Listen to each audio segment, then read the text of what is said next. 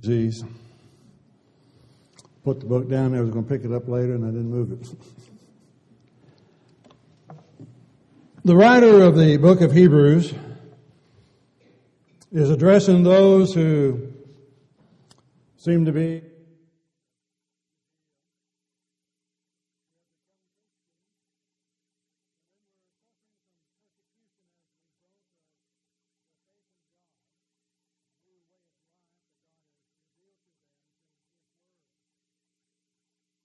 They were being encouraged to go back to a former way of life rather than those who had not yet accepted Christ to change their life in harmony with the will of God. So the writer is addressing their history, bringing points to their mind that they would be familiar with.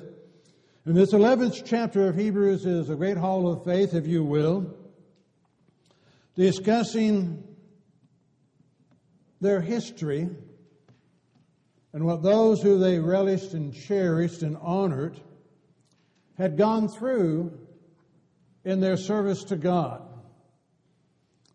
And that whole chapter will deal with the things that they endured, and the reading this evening would bring out a lot of information, not giving you the names of all those that were involved in it, but it is a reminder. If you read the Scriptures, you could call to mind the different things or the different ones who had gone through as they were discussing what was involved, wandering around in sheepskins and goatskins, the world not thinking them worthy. To think of those of the prophets of old who had endured some hardships in being the children of God. It closes out the 10th chapter. The world was not worthy of them. They wandered in deserts and so forth. Back to chapter 10. But we're not of those who draw back to perdition, but of those who believe to the saving of the soul. What kind of faith leads to the saving of the soul? And then chapter 11 is going to give you a description of what type of faith it is. And it has nothing to do with who was in power at any given time. It had nothing to do with where they lived or where they dwelled, or the circumstances in which they found themselves, because they had a faith that would be pleasing to God.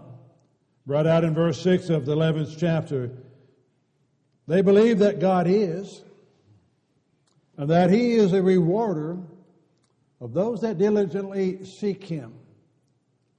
That was the groundwork for their faith, starting from the Garden of Eden, if you will, to believe that God is, and that He rewards those that diligently seek Him. Has not always been the case on the human perspective, but it's always been the case on God's perspective. He has always rewarded those who would seek Him diligently, be found pleasing in His sight, regardless of the physical consequences that would come their way. The kind of faith that saves the soul is a faith that worships God, as did Abel. His worship was acceptable in the eyes of God. The faith that finds pleasure with God is one who walks his life as did Enoch before he was taken. It was said of him, his life was pleasing in the eyes of God. Do we live that type of life? Does it matter the circumstances? Because at any time you look at that history, We get to remind ourselves of it, but as we look back, we look at that, primitive time,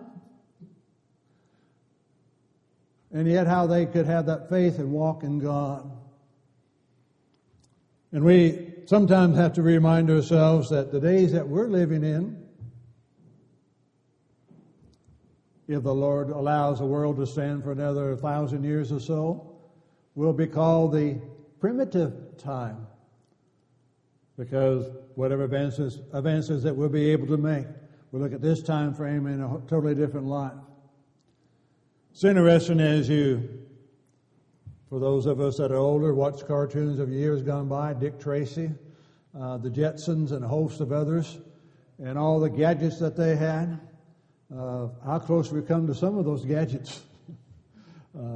Remember Dick Tracy had the watch that was a telephone that he could talk into and so forth. And so, all that simply the saying, you live the time in which you live. Cannot go back to those good old days, nor can you wait for the better days to come. You're here, and that's where you live, and that's where you dwell, and that's where you to have the faith that you need to have in God that will reward us one day. And then we need to work like Noah did. Do what God asked you to do. Unreasonable as it may seem. There's no indication that there was a forewarning given to Noah. Said, here is a reason why you're going to build this ark. Because in about 120 years, this is what's going to happen. He built because God said build. He says go, we go. We live our life. We want that faith that is well-pleasing in the eyes of God. We want a faith that embraces the promises that are given, and the 11th chapter deals with that. It's obeying God when He calls, even if it means leaving your homeland for a land that you have not seen, and to trust God that He has a purpose behind that. It's obeying God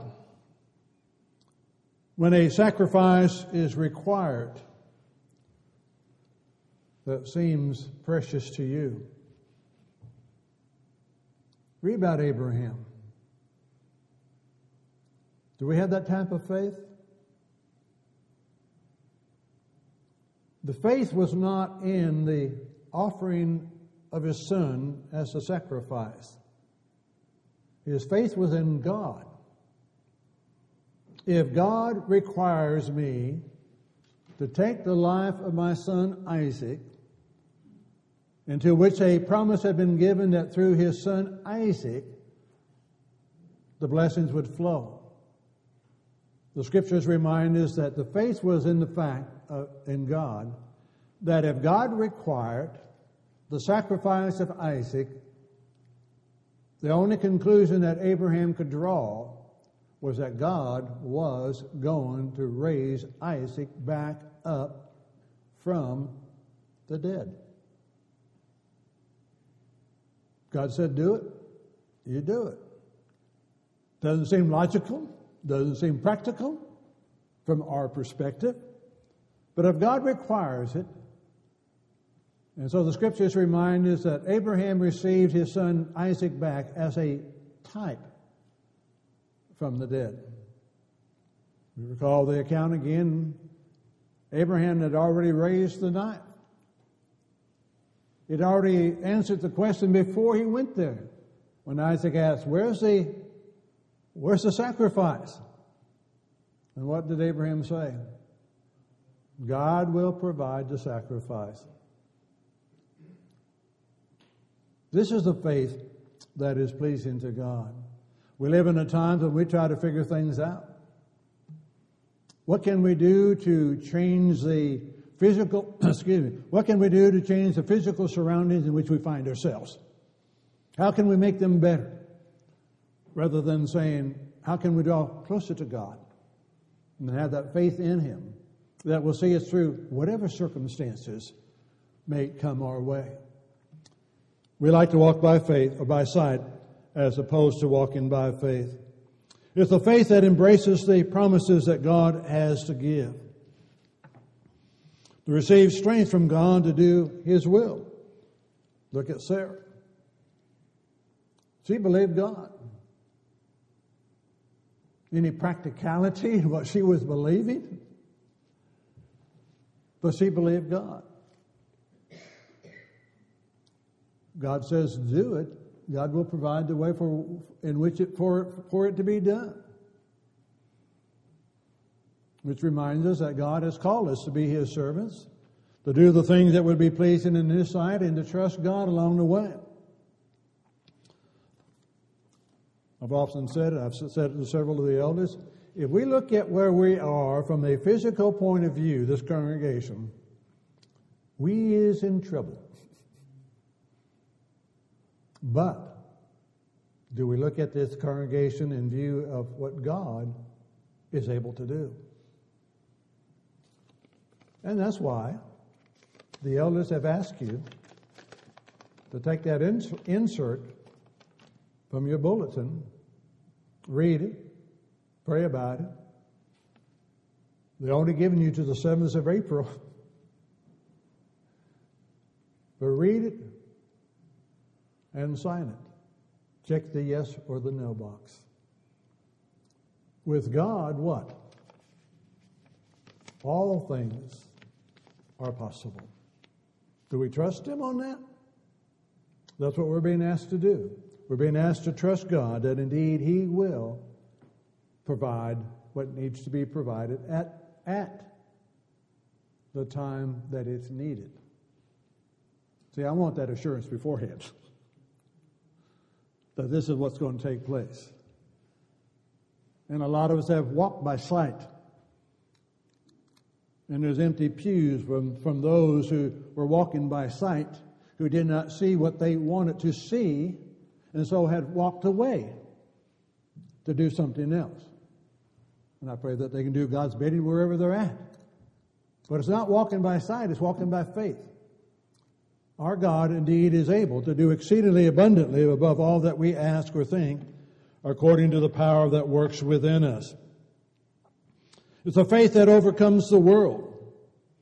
And that's what we need within our life as well. So He gives us the examples, or given Israelites or those who had become Christians, tempted to go back into Judaism, to tell them, go back, read those scriptures, and see how these individuals responded to God. Look at the faith of Moses' parents. Going to defile the king. They're going to do what the king said not to do. They had a faith in God. Did not God provide? Look at the faith of Moses, and I've used him before at times. I mean, you think about it. Moses evidently has been raised in the Pharaoh's household with Pharaoh's daughter. May have been next in line to becoming Pharaoh. And you think about, again, from the human perspective, if you were concerned about your people, the Israelites, where do you believe you could do the most good for your people? Pharaoh of Egypt, or just one of the slaves in Egypt? How do we look at it? How do we perceive things? He chose not to allow the riches of this world to persuade him away from being faithful to God, and chose rather to be exiled, be driven out of the land, and be able to come back 40 years later and deliver God's people from the bondage that they had been enslaved in for so many years. He looked for that reward in the things that were going to come that God would give. Walking by faith and not by sight. Scriptures remind us of that. The Hebrew writer is reminding them as well. We walk by faith and not by sight. keeping that faith and that trust in God. And then he reminds us, the Israelites of old, as they were in Egyptian bondage, were human beings, living in the time frame in which they lived, under the circumstances under which they lived. They're saying that that's where we are too. We're living in a world in which we live, under the circumstances under which we live. And do we not at times mimic what they did? They saw the mighty hand of God deliver them from Egyptian bondage. Saw the plagues. Every one of those 10 plagues was aimed at one of the Egyptian gods, showing the superiority of God above over the gods of Egypt. They saw the deliverance from there, for Pharaoh saying, tell them to leave the land. But then what? I mean, they've seen the 10 plagues. They've been told, we're not going to let you go. Now they're being told, go, get out of here, leave the land. And they get to the Red Sea, which, how are you going to cross it? Estimates vary as to how many Israelites were leaving the land. I mean, there's no way of saying for sure. But they had over 600,000 fighting men, so they had a fair-sized number leaving Egypt. The Egyptian army is closing in on them. Pharaoh changed his mind. What a surprise. And they don't know what to do. And how many times do we need to hear what Moses told the people? Stand still and see the hand of the Lord. We've been better off staying in the land. We would have at least been alive. We're going to die. Stand still and see the hand of the Lord. The Red Sea parts, they go through as on dry land. How long did they remember what they had done? We have the ups and the downs, and that's what they're given for us along the way. Aaron made a golden calf, claimed he had no idea how it came to be. And yet Aaron would be what? You'd be the high priest. We make mistakes. But God does not. And I promise you, God is not finished with any one of us yet. There's still a work to be done. And we may stumble, we may fall, but we need to get up and we need to go again. We're being given that opportunity. How will you respond to that opportunity? Let's get up, go again, put our faith and our trust in God. His will be worked out. He already has demonstrated that time and time again in our lives. We have the scriptures to remind us that's exactly what He does. Ours is to trust Him as we go along the way. Even as they get into the land of Egypt, or into the promised land, the Hebrew writer goes on there in that 11th chapter and says, he just gives you the outline. And that's the task you get to have of going back and filling in the details. Who's he talking about in some of these cases? He's talking about his people of old. Sometimes we look at, maybe he's talking about what's going to happen yet later on, but subdued kingdoms, Joshua, worked righteousness, Samuel, obtained promises, the nation of Israel, stopped the mouth of lions, Samson, David protecting his sheep, quenched the violence of fire, Shadrach, Meshach, and Abednego, escaped the edge of the sword, David fleeing Saul, Elijah fleeing Jezebel, Elisha, whom the king of Israel wanted to have murdered. Out of weakness were made strong. Samson, after his hair was cut. On you could go with it. time and time again. Women received their dead raised from the life again. The widow in the days of Elijah and the widow in the days of Elisha as well. They were tortured, not accepting deliverance, to obtain a better resurrection, and examples are given of those as well. Trials of mocking, scourging, chains, imprisonment. Stone, Zechariah was stoned, sawn in two. According to tradition, there was the prophet Isaiah that was sawn in two. Tempted, Daniel, as a youth, slain with a sword, Uriah the prophet. Wandered in sheepskins and goatskins, Elijah. Being destitute, afflicted, tormented, Elijah again. These people received not the praise of the world, but they obtained a good testimony in the eyes of God. What are you looking for? Are you looking for what have we obtained? What have we accomplished here? Or are we looking for the glory of God to be demonstrated? It may not be as we perceived it. It may be in a way that we have totally unexpectedly thought it might come about. But where's the trust? Where's the faith? That's what we're looking for, this faith in God. He moves in mysterious ways, His wonders to perform. And that's what I find as I read and study the Scriptures. Oh, the marvel of God. Well, I also marvel at the patience of God with His people.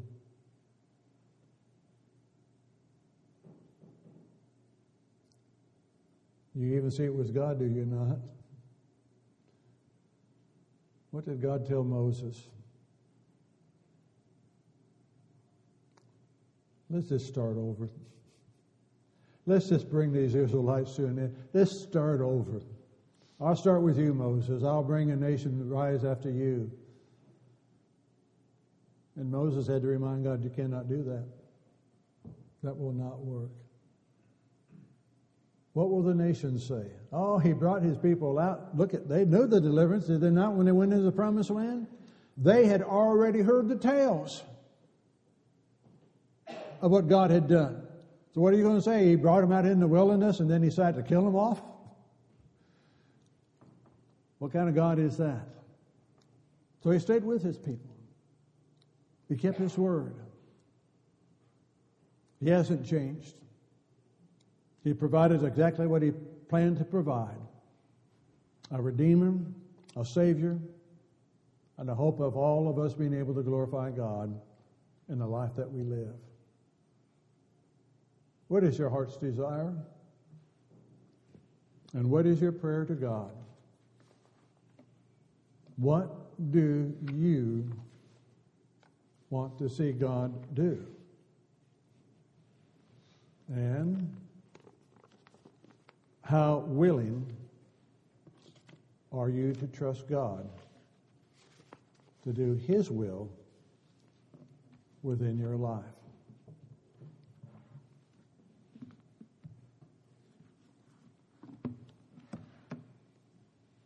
Whole heart, bow down in sorrow, with sorrow. Are we going to humble ourselves in the sight of the Lord? Are we going to pray that His will be done?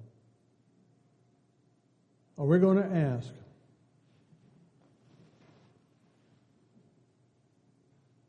here, my Lord, send me, use me. Let me be used in your service. However that may be, may the honor and the glory and the praise always go to God. But it begins with the heart being bowed down with sorrow. If there's a need for you in your life to make a change, if we could assist you, if we could help you in any way, then indeed we bid you to come as together we stand and sing.